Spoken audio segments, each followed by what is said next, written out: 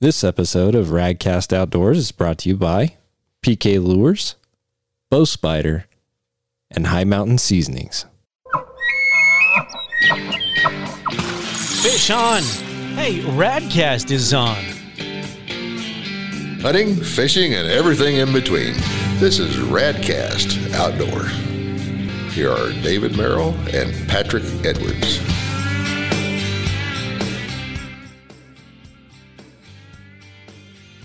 Well, hello and welcome everyone. We're back at the Wyoming Bow Convention again for another episode. We're glad to be here. We've been going over policy and new stuff for the year and showing off trophies and hunting and checking out all the giveaway stuff. So if you guys are close or not close and you want to check out how we do some cool bow hunting out west, you need to come to Wyoming Bow Hunters Convention. So exciting stuff coming for next year. We've been hanging out and chatting, and we have Mr. Rick Parish back for eagle-eared listeners. They'll recognize him, and we're glad he's here with us. Yeah, gentlemen, thanks for having me back. It's great to see you again. Too bad it's just once a year that we run into each other, but I do hear your voices on the podcast, so so that's great.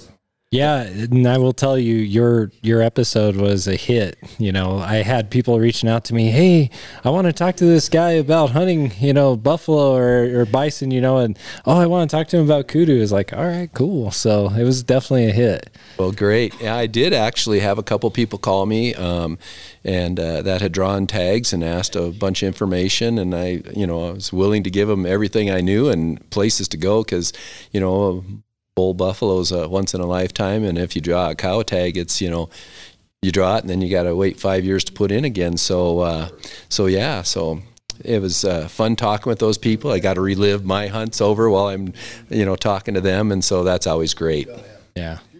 Well, you have a quite the display wall out there this year, and explain how that system works a little bit for some of us. Well, I tell people that, if you walk around in the woods long enough, you find some deaf, dumb, and blind animals. And, that's just not going over anymore after, being a member here for, the mid 80s. So,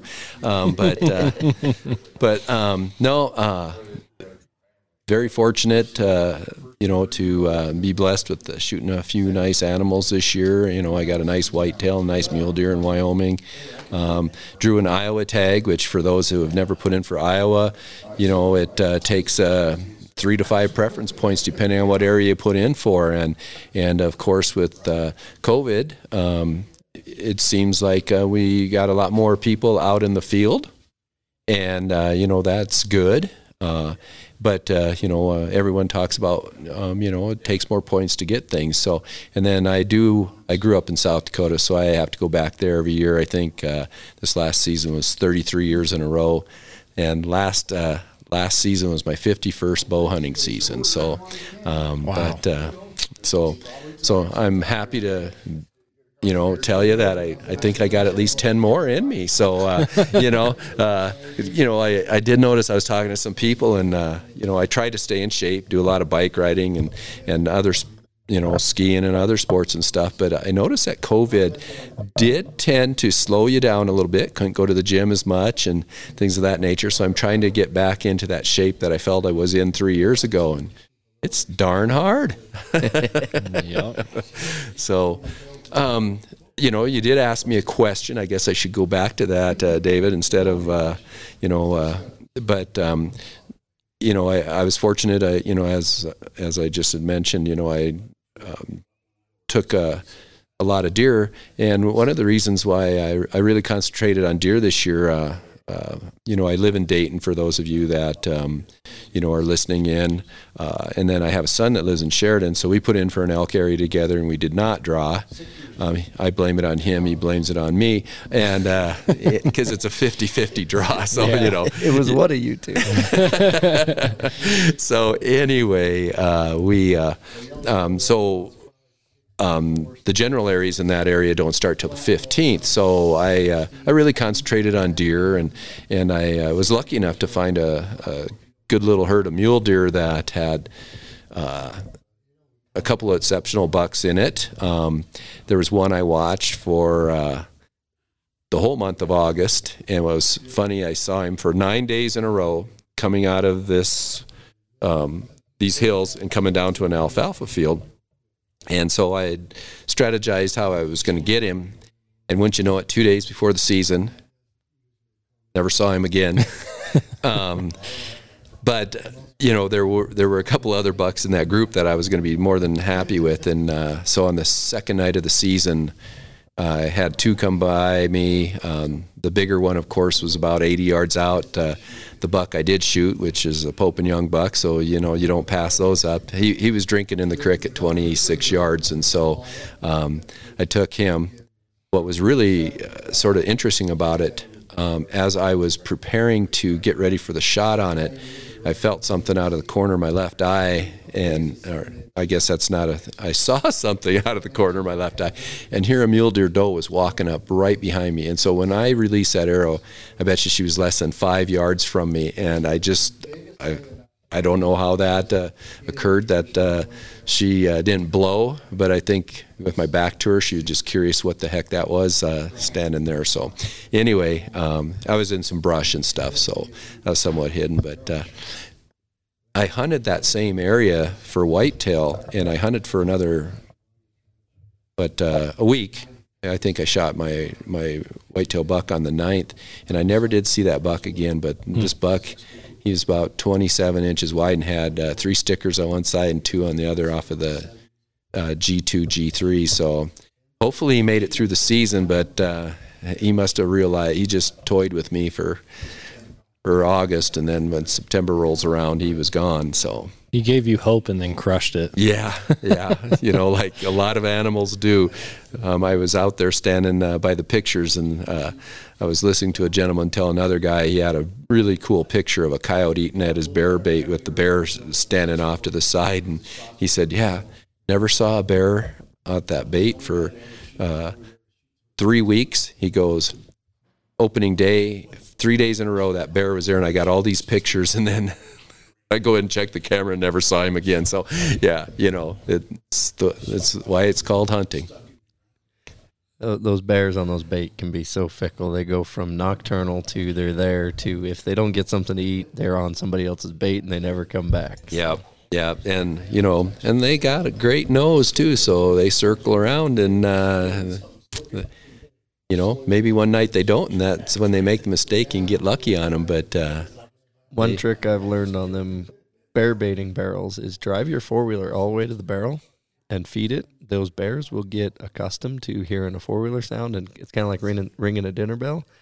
When you go to get dropped off as a hunter, have one of your buddies or your wife or whoever you could get drop you off on the four-wheeler, and you just climb up in the stand and have them pull away, and that bear thinks that it's feeding time. I'm going to come in there. Yeah, that was a trick that I don't know if you ever, I can't remember the name of the book, but Paul Bruner from Montana, he was a big traditional hunter, and he wrote a couple books on whitetails, and he would have the farmer drive him out to his tree stands and drop him off because they were so used to that vehicle. And he said the minute the truck, was 200 yards away, the deer started moving underneath of his tree stand. So yeah, they get accustomed to that kind of stuff. So, but anyway, I'll go back to the whitetail that I shot. I had hunted this particular area the year before too, and shot a non-typical whitetail there that had a whole bunch of brow tines and stuff.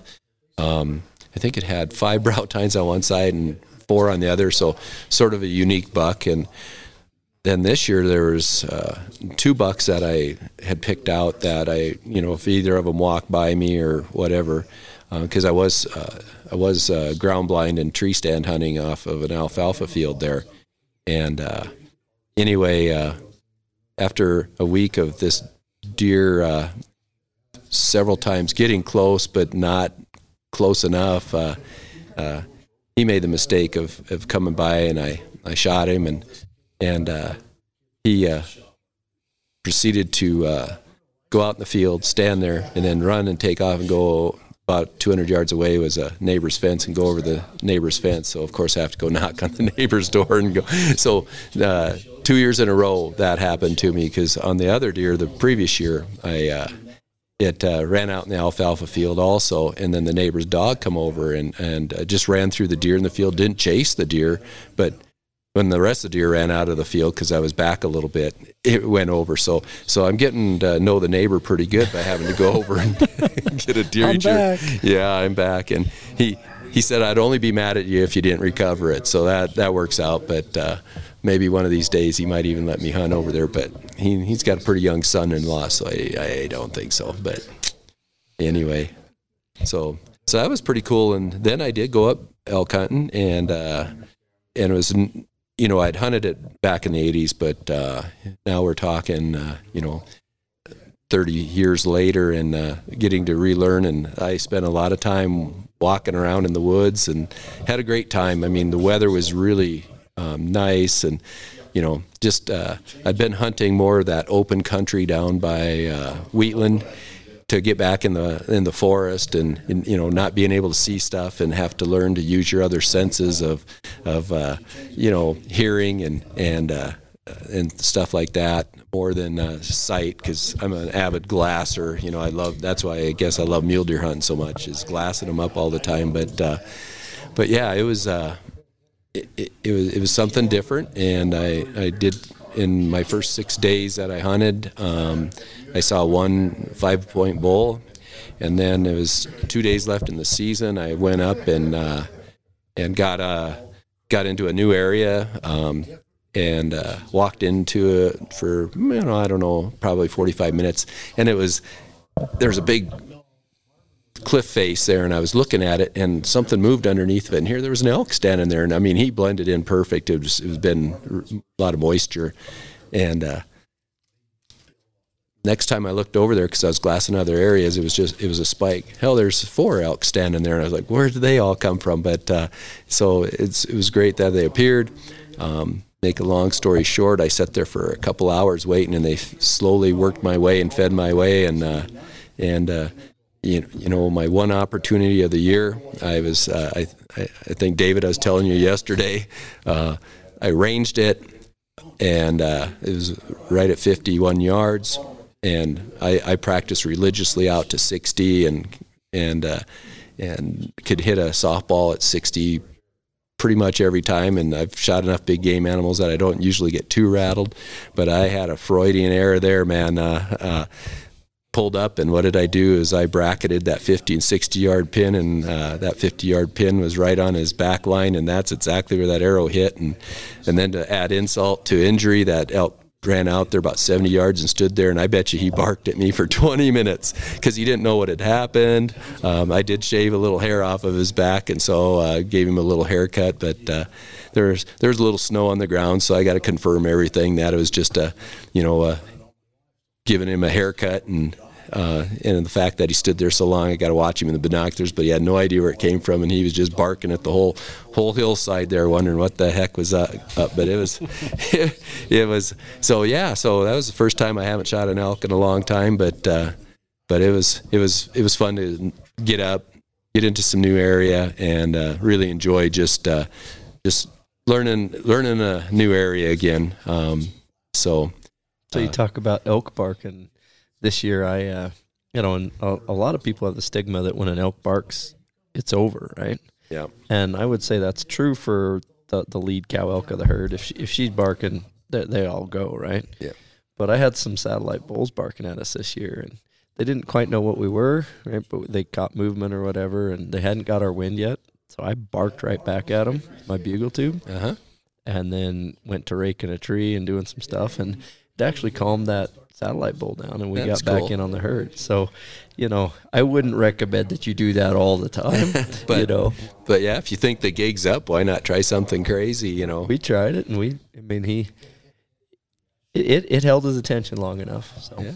Well, yep. I mean, why not try different things, new tricks? I mean, there's some pretty wild stuff that happens out in the woods, and that's what makes it so fun, because it's not just the same, and it's not guaranteed, but yet, at the end of the day, you got to spend a whole day out in that, loving what you do, and that's great. Yeah, you mentioned the farmer dropping you off in their truck, right? Those deer are used to that irrigation truck driving up and down that ditch every day, and you come driving down in your new diesel or whatever, they know the gig's up. So, that's one piece of advice I've heard before is get a ride out there in the farmer's old truck. Yeah. Yep. So, you've done a lot of different things in your time. You said, 51 years now of bow hunting. Mm-hmm. Well, David's going to go do something kind of new, and I kind of wanted to pick your brain on it because you spent some time in Africa, and David's going to go back, and he's going to go after a Cape buffalo. So, what would be some things that you would tell David prior to his hunt to prepare, and maybe some things to think about while he's there? So, David, where are you going, and how are you hunting it? So I've booked a safari with Dries Visser in Limpopo province of South Africa.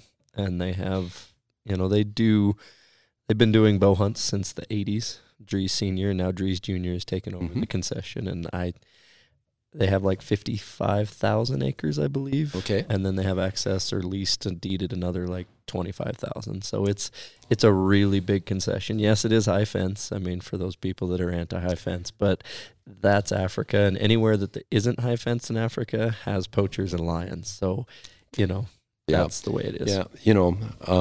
Yeah. That is how South Africa is. But I mean, most people just don't know how huge and expansive that, 55,000 acres and stuff is. So, those animals are born and, die there, and, never even realize there is a fence. Right. Yep. And, the only thing that gets through those things is the warthogs will get underneath those fences, and like dikers and steenbucks and stuff can go through. And the fences are there to keep the lions from eating the cattle. And then the ranchers realized that the wild game was worth more than the cattle. Yeah. I hunted in the Limpopo district the first time I went to Africa, and there was people out raking it was just red earth. And they'd rake it, and finally on about the second or third day I said, why are they out there raking? I thought it was just for aesthetics.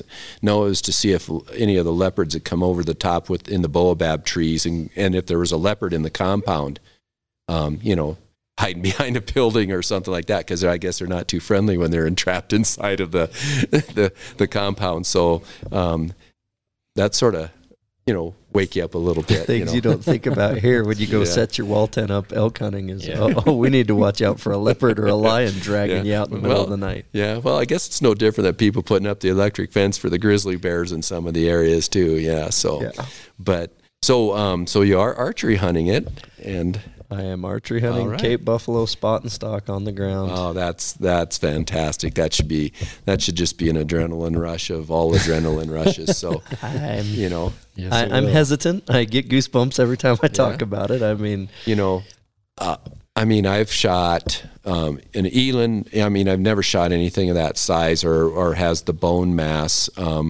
Other than when I shot my big buffalo on that story, and a 2-blade broadhead with as much weight that you can get that the arrow flies for the distances you want it to fly. And so, and they've really come out with some really great broadheads recently that are really, really strong.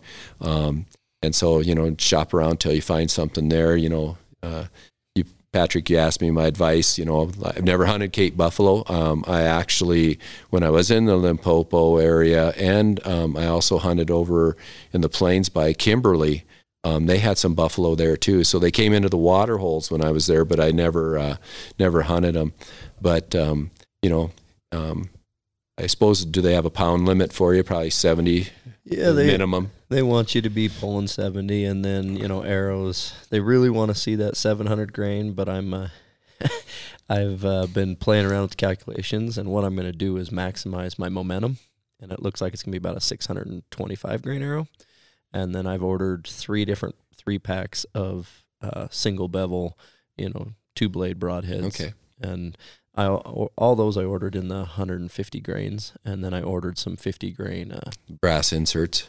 So we're going to play around with which broadhead flies the best, and we can go up and down 50 grains with that arrow, and I'm going to stick a Luminok on the back of that shaft. So it's, and for people out there, my elk arrow or my plains game arrow or my mule deer arrow is about a 440 grain arrow, flying at 300 feet a second, 298. out of a 330 foot-pound a second bow at 70 pounds, right? Yep. So it's a pretty flat, but still, lots of kinetic energy. But what I'm doing is I'm actually taking and I'm maximizing my momentum.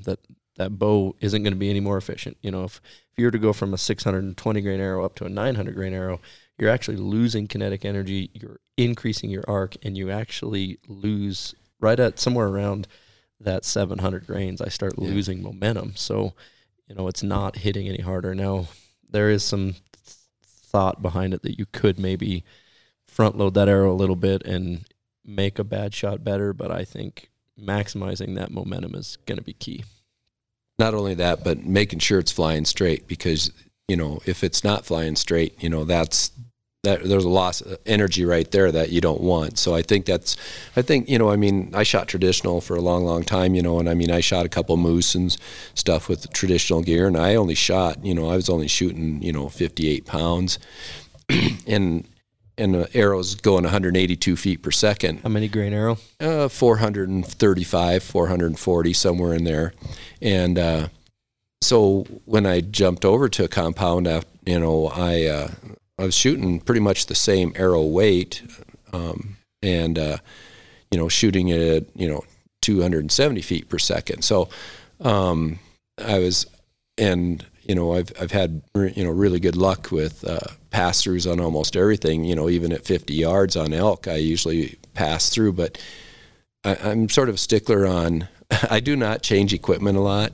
I was just laughing the other day. I've only had 2 different bows over the last 12 years, and it was Matthews Drenolin LD, and then I shoot a Prime Rival because I like longer axle to axles. I like bows that once you tune them, they stay tuned longer and stuff like that. And the biggest thing for me, you could definitely get another bow that's hot roddy, right? But you got to tune it all the time. Yeah, I like the peep angle too. But I mean, I'll tell you a quick story. I went to Namibia and I brought 2 bows, and I had set one up. They had a minimum 60 pounds, not Namibian law, but the camp I was at. And then they want you to do a proficiency test in front of them, and it's not hard. I mean, they just want to make sure that you can hit, something about the size of a paper plate at 20 yards, in all honesty. And, but we were shooting at little, 2-inch circles at 20 and 30 yards. And I shot both bows. And the guy goes, "Man, you shoot that black bow so much better." And that's the one I use all the time, but it's only set at 56 pounds. And so it was the owner of the thing, and they stay in blind with you in Namibia, and they film you and stuff. And went out that first day and shot 2 animals. And then the second day, big old eland comes in, and he weighed 2,080 pounds. And the reason why is they haul it out whole. They don't skin, or they don't gut anything in the field. And so they weighed it.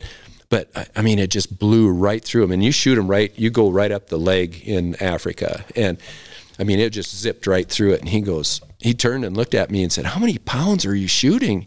And I said, "Well, I don't really want to tell you." And I said, "Because I'm breaking your own rules, it's a 56-pound bow." So again, it's that, it's that flight. So back to Patrick, you were saying, make sure that baby's flying straight, and I don't think you should have any problem, and have a great time, So on that, what are some things that people would do prepping for a trip like that, whether it be a Cape Buffalo or anything else? I mean, it's, so a trip to Africa is sort of interesting. I don't know how you're flying. If you're going to, how are you flying? So we're going to take United Air, and we're flying out of the East Coast, and it's an 18-hour flight right into Joburg, right? Oh, okay. Yeah. I know Atlanta used to have it. Are you Dulles or out of Washington then, or? I think we're out of New York. Oh, okay. It's been a little while, because in the beginning, the first 2 times I went to London and then down to Joburg, and we had that option to go through Germany, and that's Frankfurt, but that's a total 22-hour deal, and the 18-hour direct is, we get in their time in the evening, just in time to go to bed, and then they pick us up the next morning to take us out to the concession. Wow. Yeah. Hopefully get, because they're exactly 12 hours backwards of us. So they're going to bed when we're getting up, and we're getting to bed when so hopefully I can try and flip-flop a little bit. Now, you've been to Africa before then, right? I went in 2013 to Namibia, just plains game. Mm-hmm. Okay. So I mean, my recommendation is always to bring a backup bow. I had a bow on my second trip that, I could have just replaced it, but I had a rest that went bad, a drop-away rest that stayed up. And so, just grab a second bow. So, and I'm just that kind of a guy that, if I go to wherever I go, I always have two bows that are identical. But you don't need many clothes when you go to Africa, as you're aware. They wash them for you and things of that nature. But I guess, I've never stalked and hunted Cape buffalo, Patrick, so I can't tell a whole lot other than just, listen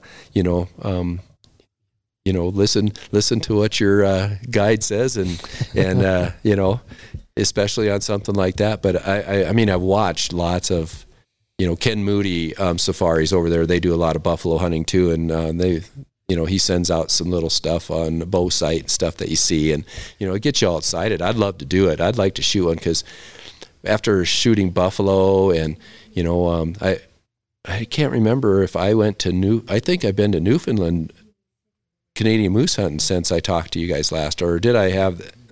Yeah, I don't think I talked to you guys about that. It was a hunt where I was on a list if someone dropped out of one, and that was a lot of fun. So I've shot 4 moose, and I've shot that eland. So I've shot some rather larger game, but it gets in your blood. It's sort of cool to be able to take down big things with an arrow. So I'd like to do a Cape buffalo, but I don't know if that's in my future, but so I'm wishing you luck. So I'm going to live vicariously through you. We have hired a cameraman, and we're going to put it on the YouTube channel. So if I get gored and trampled and thrown in the air and don't come back, you'll at least get to watch why. Yeah. Oh man. I told him he shouldn't have taken that shot. Yikers. You heard it here, folks. I warned it. Well, the bow's pretty well set and tuned, and I'm shooting, at least out to 60 yards with my elk arrows, right? So, yeah. But we're building the arrows now, and I'm leaving in a couple weeks, which is probably tighter that's time soon. Soon. You got to be excited. I am ready to go. Yeah. So. Are you going to hunt anything else? Let's say you knock down a Cape buffalo in the first couple of days. How long are you there for? 7 days, and my brother and my father are both going with as kind of observers. They're going to hire their own PH and do plains game while I'm there doing the Cape buffalo. And so we're gonna have a good trip. We're gonna hang out and go get some critters. But yeah, I agonized over broadheads, and like I said, I finally just ordered 3 different companies, very reputable, and I'm not gonna give which names yet. You could go research your own broadheads, but I'm going to just screw them on, shoot them, see which ones I like. Yep. There's, like you say, there's been a real growth in that side, single bevel, very tough head. So, most people are like, okay, it's that one, or that. So I have picked the shaft, and I'm going with the Gold Tip Kinetic Chaos 200 spine, and it's 11 grains an inch. It's a tough shaft. So. And we're going to do about a 3-inch vein, 3 fletch. We'll probably use the Q2I vein. So I've kind of got the arrow built, stick a Luminoc in the back. Yeah. Have you done any research in the brass versus a steel insert? I have not. Yeah. I just don't know. Just off the top of my head, I was just thinking about that. What's stronger, on your insert, on that. So, but it'll be interesting. And what I'm going to do I've always had good luck with brass, but, brass is going to take a little more abuse than steel will. Yeah. So there you go. It's going to be, it depends on the hardness of steel, and some of those broadheads have issues, but we're talking about the insert that's going behind it just to add some more front of center weight. And we could get into the science of this for months, right? Oh, yeah. But if you get it flying good, stick with it and go and be confident. That's your rule of thumb, right? Yeah. Stick with what works. Yeah, that is. Most people go, you get a new bow this year. And like, well, the old one's been killing stuff. I don't know why I need to. The only one that asks me that a lot is my son, because he always gets my, when I change, he gets your hand-me-downs, and he's like, hey, I want to do hand-me-down. That's the only reason you're getting pushed for a new bow. Yeah, as a dad, both my sons, I've got two boys, and they both have the same shoe size, both wear the same pants. Well, the one's a little skinnier, but coats, ski boots, all that kind of stuff. It's always in danger if I come home and like, where's that? He goes, well, you got a new one. You didn't need the old one, So yeah, so campers, trailers, they all end up at one of them's place. So yeah. Well, as a manufacturer, I would really, respect it if you would hand your old bow down with the bow spider to them, and then you can get a new bow spider with your new bow, right? There you go. That's my recommendation to everybody out there. Sound advice. It's kind of like the whole boat thing. Like, you have people, they worry about getting the new bow every year. Somebody has to have a new boat every year. It's like, well, the old boat caught them just fine. I don't need a new boat. Yeah. I think that's just kind of the thing in the industry, no matter if you're in the fishing or the hunting, that's just kind of the way it goes. Yeah. Yeah. So, I was talking to you last night, Patrick, I had to get a new fly rod, but then that was just because of idiotic error and falling over my seat. You did get a new boat too. Yeah, I did get a new boat. Rod. And, I gave that boat to my wife for Christmas, and she said, I think that is not entirely mine. I said, well, well, are you going to row it? And she goes, yeah, I'll row it. And then we took her out, and she rows it. But she tires a lot quicker than she thought. So yeah, when we go on our fishing trips, it's 3/4 Kathy fishing and 1/4 Rick fishing. And I love it because the look on her face when she gets a big brown or rainbow on, because they're powerful, as you know. And she's holding on for dear life. My wife's, like 5'3", 130 pounds, and I know how my hand gets tired. I'm just sitting there laughing as she's just like, oh my God. Both hands on the rod, I'm like, get a hold of the reel too, You got to keep him from taking line. And you were showing some pictures of some very nice browns. Yeah. Been fortunate. It was funny when I was showing you the pictures. We went out one day on the Bighorn River, and we each only caught 5 fish, but they're all really nice fish. And I caught 5 browns, she caught 5 rainbows, and we were, fishing the same. It was just so weird that's how that went that day. But none of them were as big as the one that a couple that Patrick showed me. He showed some. He's got a little hidey hole there that he's really. He hasn't even been sharing with me. He's keeping that hidey hole close to the vest there. So yeah. So those were some beautiful browns he was showing me last night. So I don't blame him for keeping it close to the vest. But although I would take you. Okay. I know you said that last night. He's going to blindfold you, but he will take you. I probably will. Spin you around in circles 3 times. Make you leave your phone in your truck, and he'll drive you the long back way. Deal. You know how it is. Yeah, I know. I know exactly. So, but yeah, best of luck over there. It's so fun.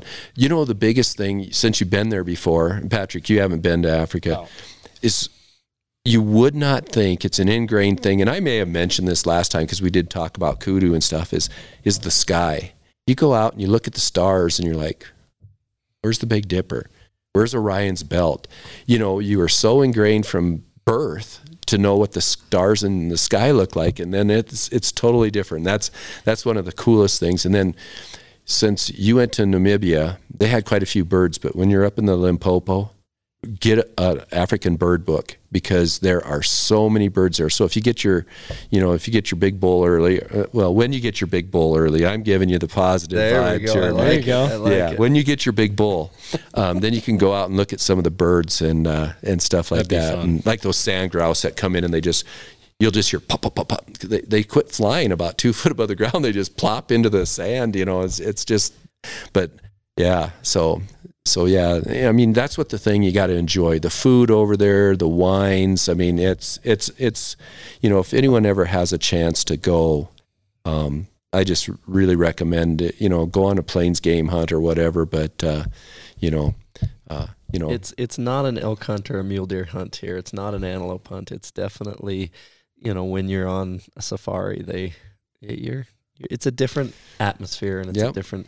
The one thing I am going to pretty much insist on last time I went, the trackers came out and the meat haul wagon came up and they loaded our critters up whole and off they went, and then the PH took us off somewhere else to go hunt something else, and I'd be like, no, I want to at least go back to the skinning shed and help drop it off. And, you know, because being a DIY wilderness elk guy, right? Mm-hmm. When the elk hits the ground, I know that that's when the work is, right? Yep. And do it while the adrenaline's going. Yeah. Oh, yeah. Yeah. But I'm vital in that whole process from field to table. And in Africa, that you're just not a key cog in that wheel, so to speak. And there was a little bit of a disconnect to come back and was like, so I am going to be like, well, at least we're going to see it back to the skinning shed, and then they can skin it and we'll go do something else. Yep.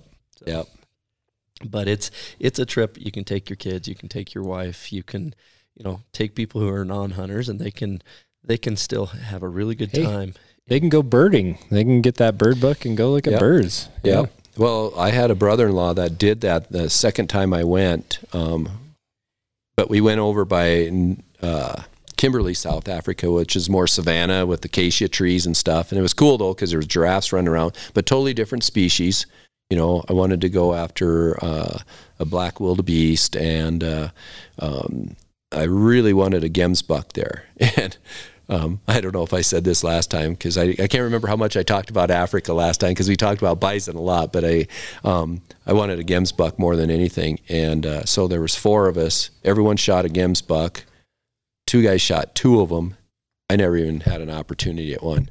It was so strange. You know, I'd go to they'd have pictures. They'd come back at night and taunt me, especially my brother, because he wanted a great big black wildebeest, and I shot a monster. And it was what was funny. He'd hunted that blind for 2 days, and I went there and I shot this one. And then I don't wonder if he's forgiven me yet. But yeah, that's just the way it is. So finally, when I went to Namibia, I finally got a gemsbuck. So that because they're just so beautiful, you know. I had him mounted. And never judge a man till you walk, you know, a mile in his shoes. You and I are both wearing some La Sportivas, so that's another thing I like about Rick Parish, right? But there you my go. first trip to Namibia, gemsbuck, you know, oryx and impala were both on the list, and and the guy I went with, he shot 2, and I didn't get one. Right? Now I got a really nice kudu, and wife got a zebra, and we got some warthogs. So once the Cape Buffalo is done, and we're going to get it done early and get it on film, then I'll switch over to Plains game. And I'm not going with a list. I'm just going to go enjoy sitting, hunting them. And, you know, while we're spot and stalking, well, that's why we're going in May, is it's kind of their rainy season, the wet season. So it should be quiet or soft or supple. We can sneak around a little better. And cool. So, you know, if the opportunity, I spent way too much time in a blind the first time we were on the concession in 2013. You know, blind hunting is great. Don't get me wrong. I do it here for antelope, and I love it. And I advocate, if you're taking a kid or a new person, you know, you can take them and go sit over a blind over a water hole, even rifle hunting. And, you know, you're going to get that kid a 25, 30-yard shot on a doe antelope. And it's kind of a gimme. You can wait. You know, I had somebody say this earlier. You can wait for that perfect body position shot, and if everything just isn't right, 15 minutes later, there's going to be another antelope, right? So that's what is neat about blind hunting. But, you know, Patrick and I were talking earlier, I'm kind of like a Tasmanian devil. When you put me on a boat or a blind, I'm like fidgeting and twitching, and I need to be, you know, I can brush blind hunt, like, you know, you talked about hitting the edge of an alfalfa field and kind of backing against the fence. I can, because I know I need to be still there, right? But don't just collar me and stick me in the corner and say, you're going to be, instead of a participant in nature, you're going to be an observer right now. And I like the participation piece. Yeah. Well, I think that's why I like hunting so many different species, because it's from stalking to observation. You know, I mean, you know, whitetails in a tree stand and just watching the rut go crazy around you and stuff in November and all that, you know, was fun. So that was a segue into because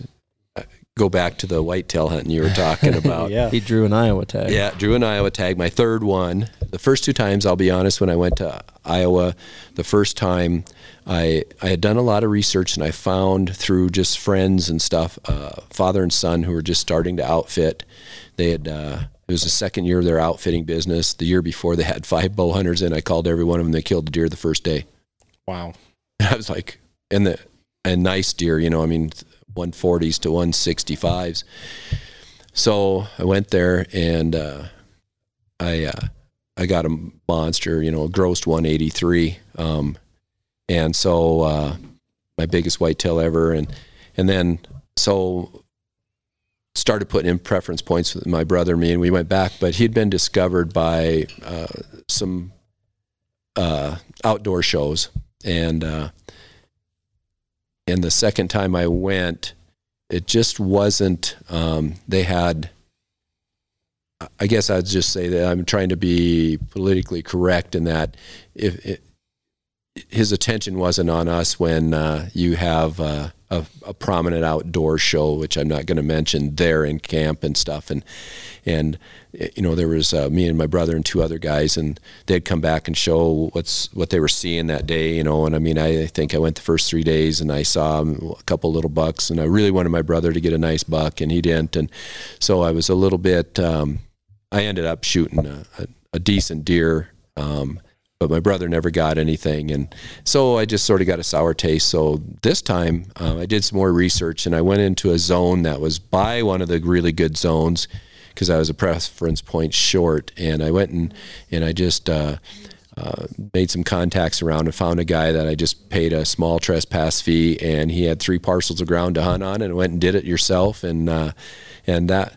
I enjoyed that. The only problem was getting to the drainages and finding things, because all the corn was still up. And Iowa corn is like, I mean, my God, I needed a machete to get through that stuff. It was bad, and so, and then because the corn was still up, that's where a lot of the deer were. But I went in and set on each one, I went in and set a couple tree stands, and was like, first night I set, I never saw anything. The second day I set where 2 creeks come together, and there was some grassy area like out in front of me, and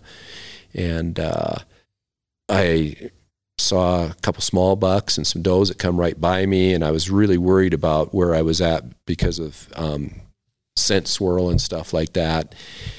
And then I went and that evening set one of my other stands, and I had 2 nice bucks come by me. The one was, I almost shot him. He had double brow tines and gnarly bases, and but he was probably only a 140 class. I was like, I told my wife I'm not leaving Iowa till I get a nice one, because I had the time. It's nice being retired. And anyway, so I let him pass, and then I set the next day in a spot that was supposed to be, the guy said, this is where I see all the deer and blah, blah, blah. And there was an old tree stand down the row from me where I put mine up, and sat there that morning and night, never saw a dang deer. So, so I was like, wow. So the next morning, or that evening, I went, I had to drive by where I'd set that first day, where 2 creeks come together, and there's a grassy area, and there's like 50 yards to the corn. And lo and behold, there's a combine out there, and they'd probably did a fourth of the field. And I was like, well, great. So I went in there in the morning in the dark. Well, they had not done down where I was at. It was still standing corn down in that corner, and got in there, and right when you can see, it probably wasn't legal light yet, out of the corn comes a doe just running this nice buck right on her butt. And down in the creek, they went to my left, and I was like, how big was he? And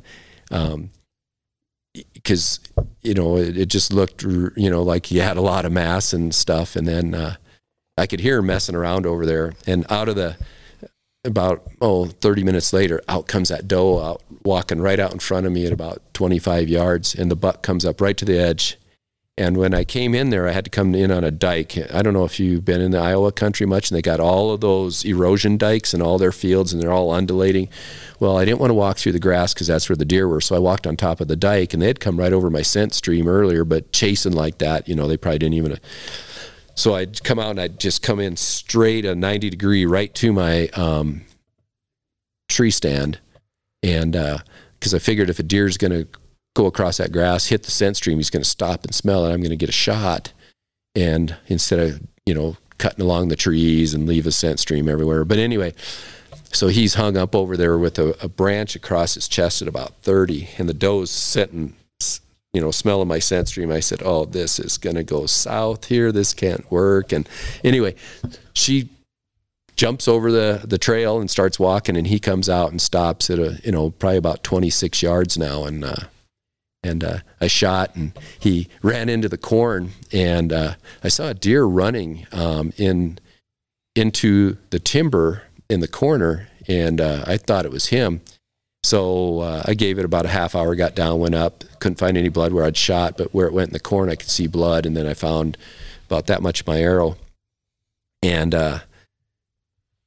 so I went over to where it went into, so I was right along the edge, probably 80 yards from this fence line here, and it was a corner like this too, and that was someone else's property, the cornfield and the stuff all behind me. So in Iowa, if you lay your bow down, you can follow a wounded animal across. So I went in, I couldn't find anything, there was brush, so I turned around right away.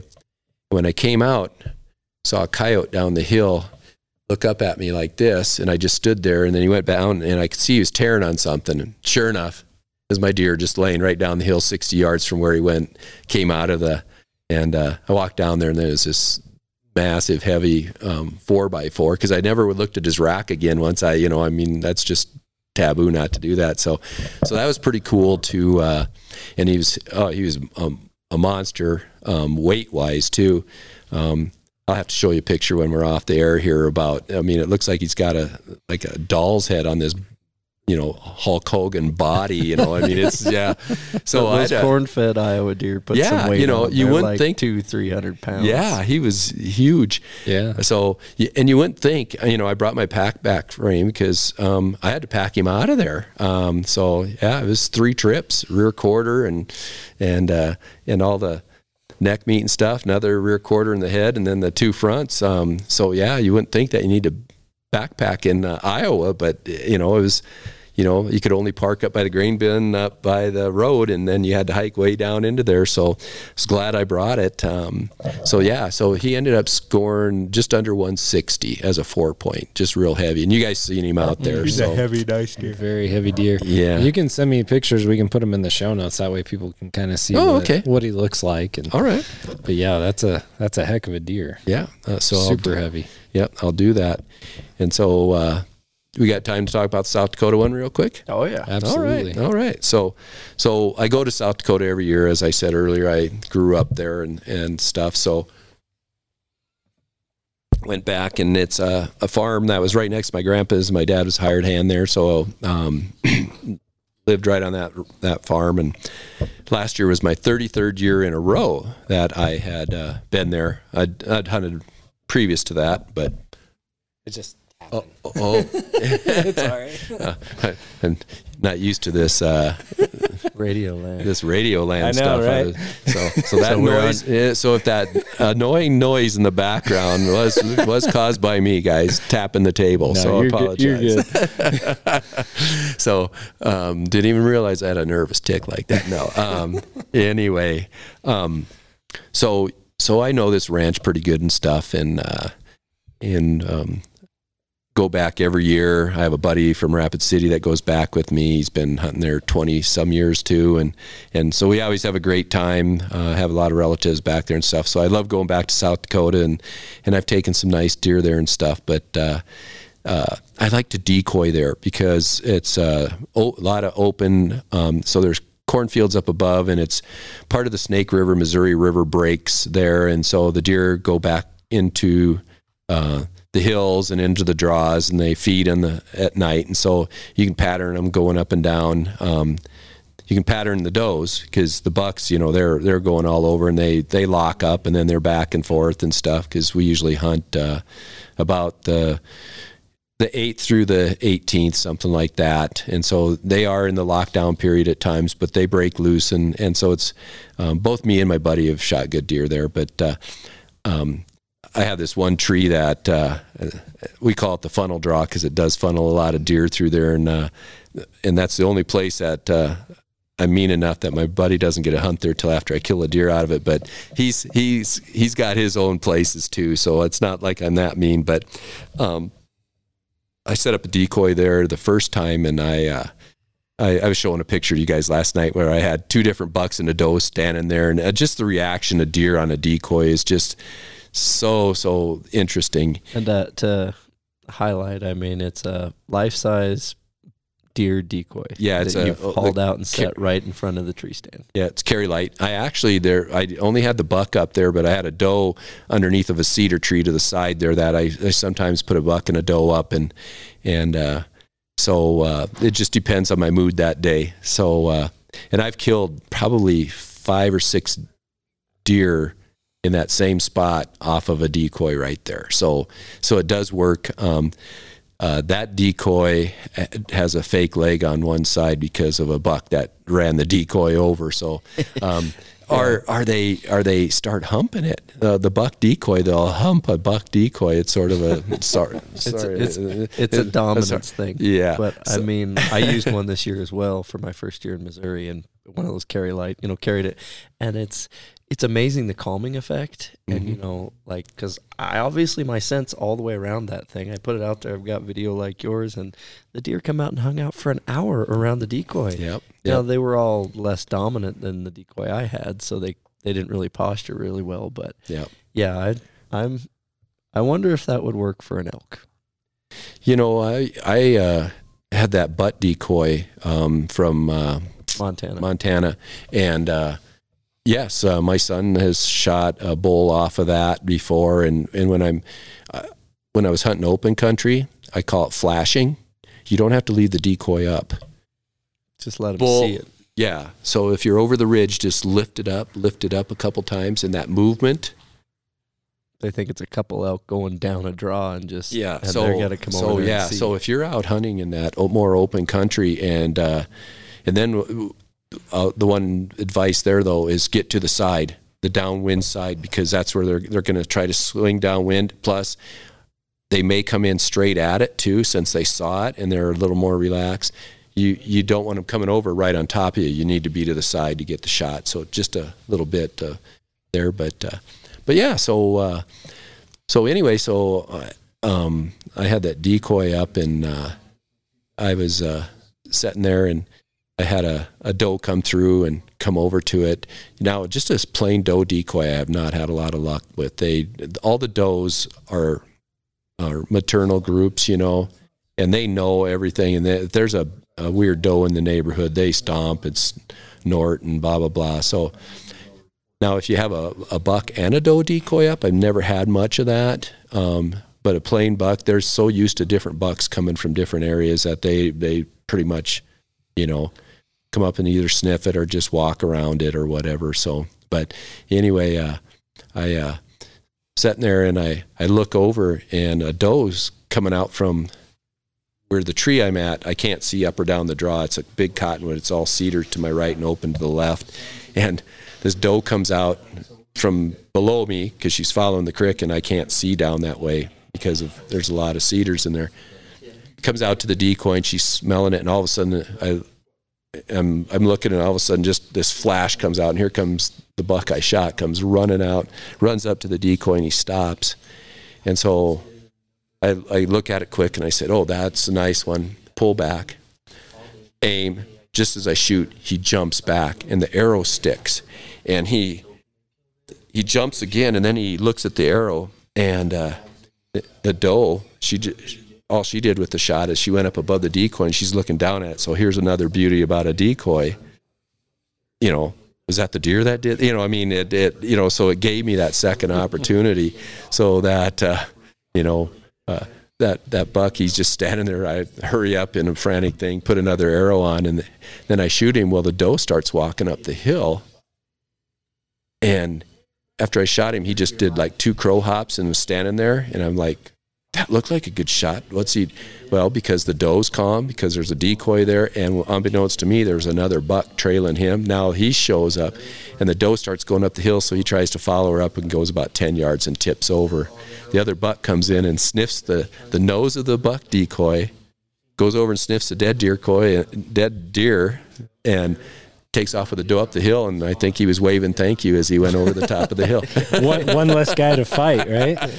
Two less guys. Yeah. so yeah, and that was another really nice deer, just under 160. So so my buddy who I hunt with, I was like, that's pretty good. One year I shoot, a mule deer and 2 whitetails at, or in the upper 150s, and then I got a nice whitetail too that had some non-typical points in Wyoming, and he's like, he's a great Wyoming buck. Yeah. He's like, God. He goes, here you are, you shoot 3 in 1 year, and I've never shot a 150-inch deer. so yeah. He must be a saint that he keeps hunting with me. So, because I do give him a lot of grief too while we hunt. So that's okay. That's what you're supposed to do on hunting and fishing trips. Yeah, lots of grief. Yep. Last minute moose trip. Oh, yeah. I was at the Pope and Young banquet when in Omaha, and I know Neil Summers, and we went and had a beer and had some lunch, and we were talking, and he goes, Rick, what are you going to do? And, hunts in the future. And I said, I just love hunting moose. I said, and for those of, you out there that dream about an Alaskan Yukon, I couldn't save fast enough to go on one of those, and I'd been saving for quite a few years, and I got to $10,000 or $12,000, and then they went from $10,000 or $12,000. Now I think they're $24,000, $26,000 for an Alaskan Yukon moose, and I would love to get one. So, but I said, I'd like to go moose hunting again. And he goes, well, how much you want to spend? And I told him, and he said, well, Alberta or Newfoundland's the only thing that's left for you. And I said, well, if you have a cancellation hunt that's one of the good spots, I said, I don't want to shoot a paddle, but I want to shoot just a representative of the species. I'd like to get a Canadian moose. And so me and my wife, we were going on bikes. We were avid bicyclists, and we were sitting in Bozeman, Montana, heading to go to the Hiawatha Trail up in Montana, Idaho. Have you ever heard of that? And there's that big long tunnel that you go through and stuff. You got to have, and I get a call as we were eating lunch, and they gave me, they said, hey, we had this cancellation, and you go in on a helicopter in Newfoundland, and you need to get back. I said, well, can I talk to the outfitter? So I called him, and he answered, and so we talked a little bit, and my wife gave me the thumbs up, and so I said, okay, I'm going, and so I think that was in like August, and the hunt was in second week of October, and so flew up there, went into Deer Lake, and then outfitter picked you up and took you up there, and we did fly in on a helicopter. The second time I've ever been in a helicopter. They are cool. Have you guys been in a helicopter? I'm supposed to in May. I'm supposed to get on a Blackhawk, so I can't wait for that, but I haven't yet. It's just, the first time I ever went, I got to sit right up front with the pilot, and it's all glass bubble around you. You feel like you're floating inside of a big old bubble, so it was fun.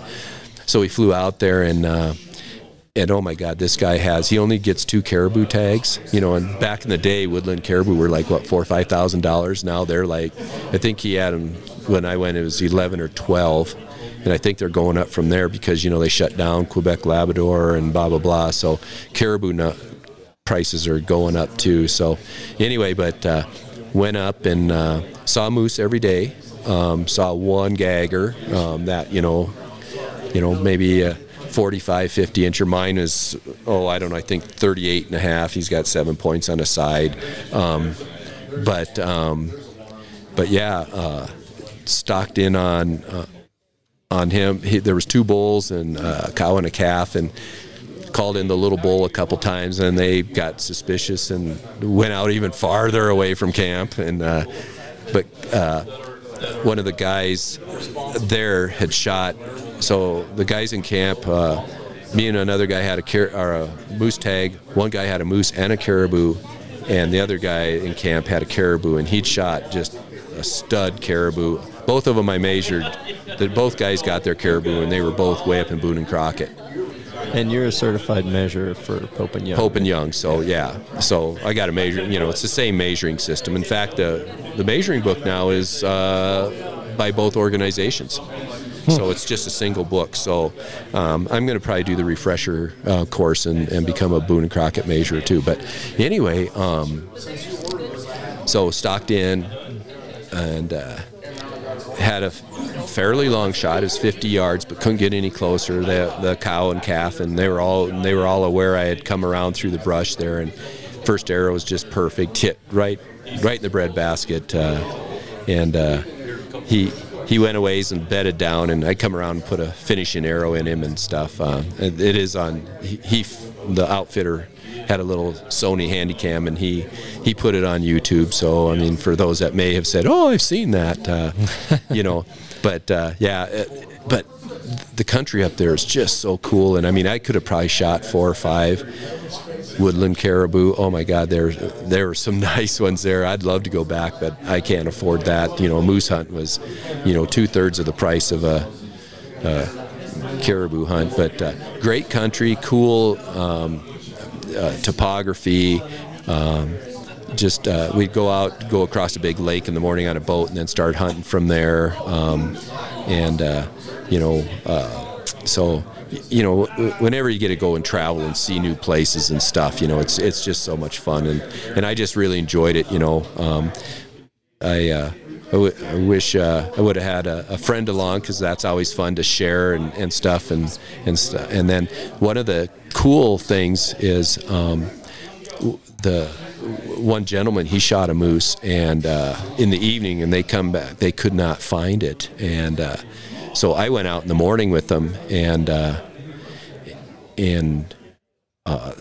guide was doing something else and said he would come out, and one minute he was done with it, and so I took him out, and we went up there, and I was looking around, and I said this and that, and he showed me where it was, and I started crawling through this. There's a lot of thick brush there, sort of how pine trees are up real high, where they get just that low matted growth. So I was crawling under there and found a blood trail, and found it. What was sort of funny is a lot of them smoked cigarettes in Newfoundland, and there was a packet of the guide's cigarettes he had lost laying right next to some blood, and he couldn't find it that day, and so when he comes out there, he goes, when we went back to camp, we found the moose, and it was, when he was walking up, we said, yeah, it's over here, we got it, and he in the beginning, he thought I was bad, that I was saying I'm pretty good about blood trailing. He gave me an evil look that trying to look, and then once I found it and showed him the blood trail and showed him what to look for on the underside of stuff, I was I was readily accepted in camp, and so that was good. But I was so happy for the guy that he found his moose and stuff. And it fell down in a huge rock pile and was upside down, just in a glacial scree pile, so yeah, it was that was cool. But yeah, enjoyed it. I love just going and seeing new country and stuff, so I bet that was cool. It was, and Newfoundland is way out there. If you go straight south of Newfoundland, you're in the middle of the Atlantic Ocean. Most people don't realize how far out Canada sticks that way. And it's a big country, and that's, yeah. You just look at the difference from, South Dakota to North Dakota to central Wyoming to northeast Wyoming, right? And then you start adding in Russia and South Africa and Alaska, and I want to see all these places, right? Yep. And hunting the critters there is kind of secondary to just going and seeing where do they live, how do they interact on the landscape. Yep. So, Patrick, I know how much you like to fish, and you like to hunt too. Mm-hmm. How many years you been married? This will be 16. Well, there's a 20, there's a 25. It took me to the 30th, but I would recommend New Zealand. I want to go so bad. I mean, the fishing, and then that's the top place I want to go. And then go in March and hunt red stags and that roar. I mean, I don't even know if we talked about red stags last time I was on, but oh man, they roar all day long, and it sounds more like a lion roaring than anything, and it's just absolutely unbelievable because they're just running around all day.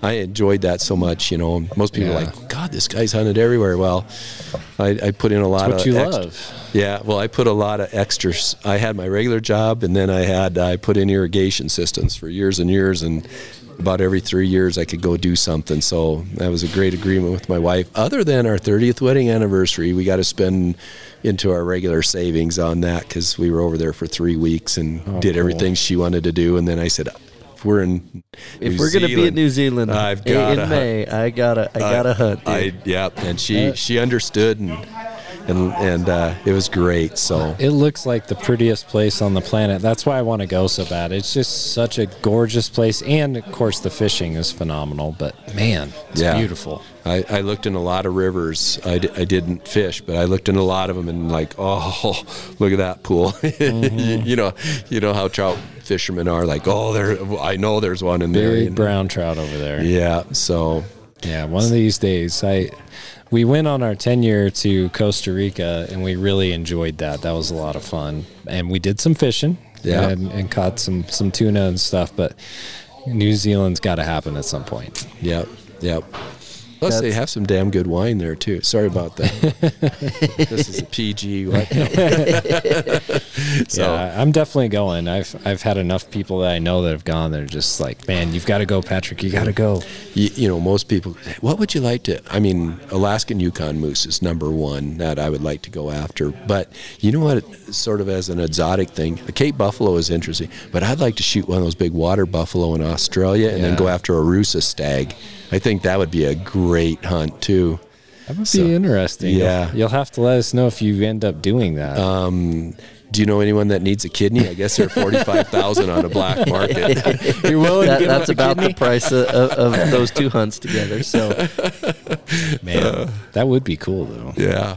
So I'm excited for David. I think he's going to enjoy his trip. Oh yeah, there better be pictures and video. And I want to see him put that arrow in it. That's going to be something else. I mean, talk about an adrenaline rush, man. That's going to be great. There's even, I've been practicing, not extensively on my long-range game as much, but I've really been focusing in on that 30-yard mark, which just making sure that every day, cold bore shot, pull my bow out, make sure I'm center bag at 30, right? And I'll stretch it out to 40 and then stick a couple at 20, and I still can shoot 60 and 70 and if I want to, but I've really been focusing on that. Yeah, because, your efficiency is going to be so good at that range for penetration and stuff. That's a big animal. And I'm not, if I have to take a follow-up at 40, I want to be capable and ready, but if we can only get into 40 and they spook, great. We'll stock until we can get into.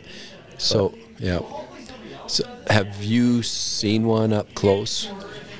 In person, no, never. I've been watching videos, and that was the one thing last time I wanted to do. They're so impressive. So no, I'm envious of you in that. That's a great thing. So best of luck on that. It's so in the studio, and you'll have to see someday. We've got my wife's Shyrus. She shot in Pinedale, and then we've got my best bull elk, and then we've got my kudu. And so I've been looking. I'm like, well, there's a spot for a Cape buffalo right there, and that's. So one of these days, when you come fishing with me, you'll have to come to the studio and check it out. And I would love that, guys. Check out Bow Spider HQ and all that. I think it would be fun. It'll be a good year for that. So. Yeah. Did you guys post something on that not too long ago about the headquarters? I thought I saw it. So see, I do track you a little bit. That's good. So yeah. Well, hopefully, that I do make it over before next year that we get together again. But I also want to, thank you guys very much for coming to our event and adding to the overall event, and we appreciate that. And we love it. So. A couple of the topics at Fish and Game, and we're not going to get into them, but they covered some EHD, they covered some CWD, we covered a little bit of wolves, mule deer, antelope, some of the studies that bow hunter convention or Wyoming Bow Hunters has been funding. We've some of the mule deer stuff, and they're asking some good questions, and we've had some good seminars here about, so. This is a great weekend. I really do look forward to this, and I'm excited, and the collaboration with all these agencies that are kind of here, right, and these different organizations. Yep. And there's just great folks here. Like, everybody that I meet is so passionate about wildlife and hunting and preserving that for the next generation. It's great. Yeah. Lots of talk about conservation and stuff, and you guys have been here for a couple of years and seen where, what kinds of projects we fund with our commissioners tags and stuff, and really a lot of emphasis on youth and future bow hunting, and that was one of the things I talked about today. I've been sort of involved in some state land trade stuff, and I think that that we need to look at, we've been trading some state lands over the years, that there's been some good ones and there's been some bad ones. And I think we really need to look at those as we progress into the future and look at what, that we don't have any net loss of opportunities for people to go out and enjoy this great state of ours. Absolutely. And this is a good weekend to get together for that and kind of have some canaries in the coal mine saying, hey, this is going on in our region. Is it going on in yours? And how's this policy working in your area? Do we need to – and some of the guys here that make some of those decisions are at least here and willing to listen, right? Yep. So this can be the grassroots for a land trade or for a feedlot issue or for a season issue or for a bow hunting specific or a hunting specific issue. Yeah, sure. Yep. So yeah, it's great to see all the people that are brought together, and it's always fun to sit down and hear about your hunts and your stories, and yeah, it's a wonderful time. Yeah. So thanks for appreciate it, guys. Yeah, thanks for sitting down with us. So before you run off, I'm going to give you one more sneak peek because we've already put it in the books. We have the cameraman recorded, and so I want to next year when we sit down and talk, going to Kodiak for 13 days with my dad and brother as well in August. Wow. So we've got a couple big trips planned. I'm envious, but I'm proud of you because, you don't want to be, when you never know what's going to happen to your body or whatever or things, so do it while you can. And that means going out and, I go down to our park in Dayton and go fishing if I have an hour. It means going out with your kids, whenever you get a chance. Just enjoy the outdoors. It's there, and don't take it for granted. Fight for it, and don't take your body for granted either. Go out there and do things while you can. All these trips and stuff I did because I wanted to do it. I didn't want to, my grandpa was a prime example. Farmer, worked his hiney off the whole time, and then when his body, he had to have double hip replacement stuff, the things he couldn't do anymore, and so he lived vicariously through me. And so David, I'm proud of you. Do it. Patrick, keep fishing every chance you get, and then hunting when you take a breather from fishing, go hunting. I know the hunting eats into my fishing time, so I'm a little selfish about that. Yeah, well, I love fly fishing too, so so it's great. So thank you guys. Yeah, thanks you. Rick. And again, everybody, if you want to hear more of Radcast, you can go to radcastoutdoors.com. You can look at last year's episode if you haven't heard it. If you just started with the podcast and you want to hear a good one on his huge bull bison from here in Wyoming, you can listen about that. And we talked about kudu and some other stuff. So you can go back and listen to that one. And I know a lot of people really enjoyed that. But you can always find more of our stuff on radcastoutdoors.com or your favorite platform. And don't forget to like, share, and subscribe, and then give our sponsors some love. High Mountain Seasoning, PK Lure, and Bow Spider. Yep, and right now at pklure.com, again, use PK Pro at checkout for 15% off. So until next time.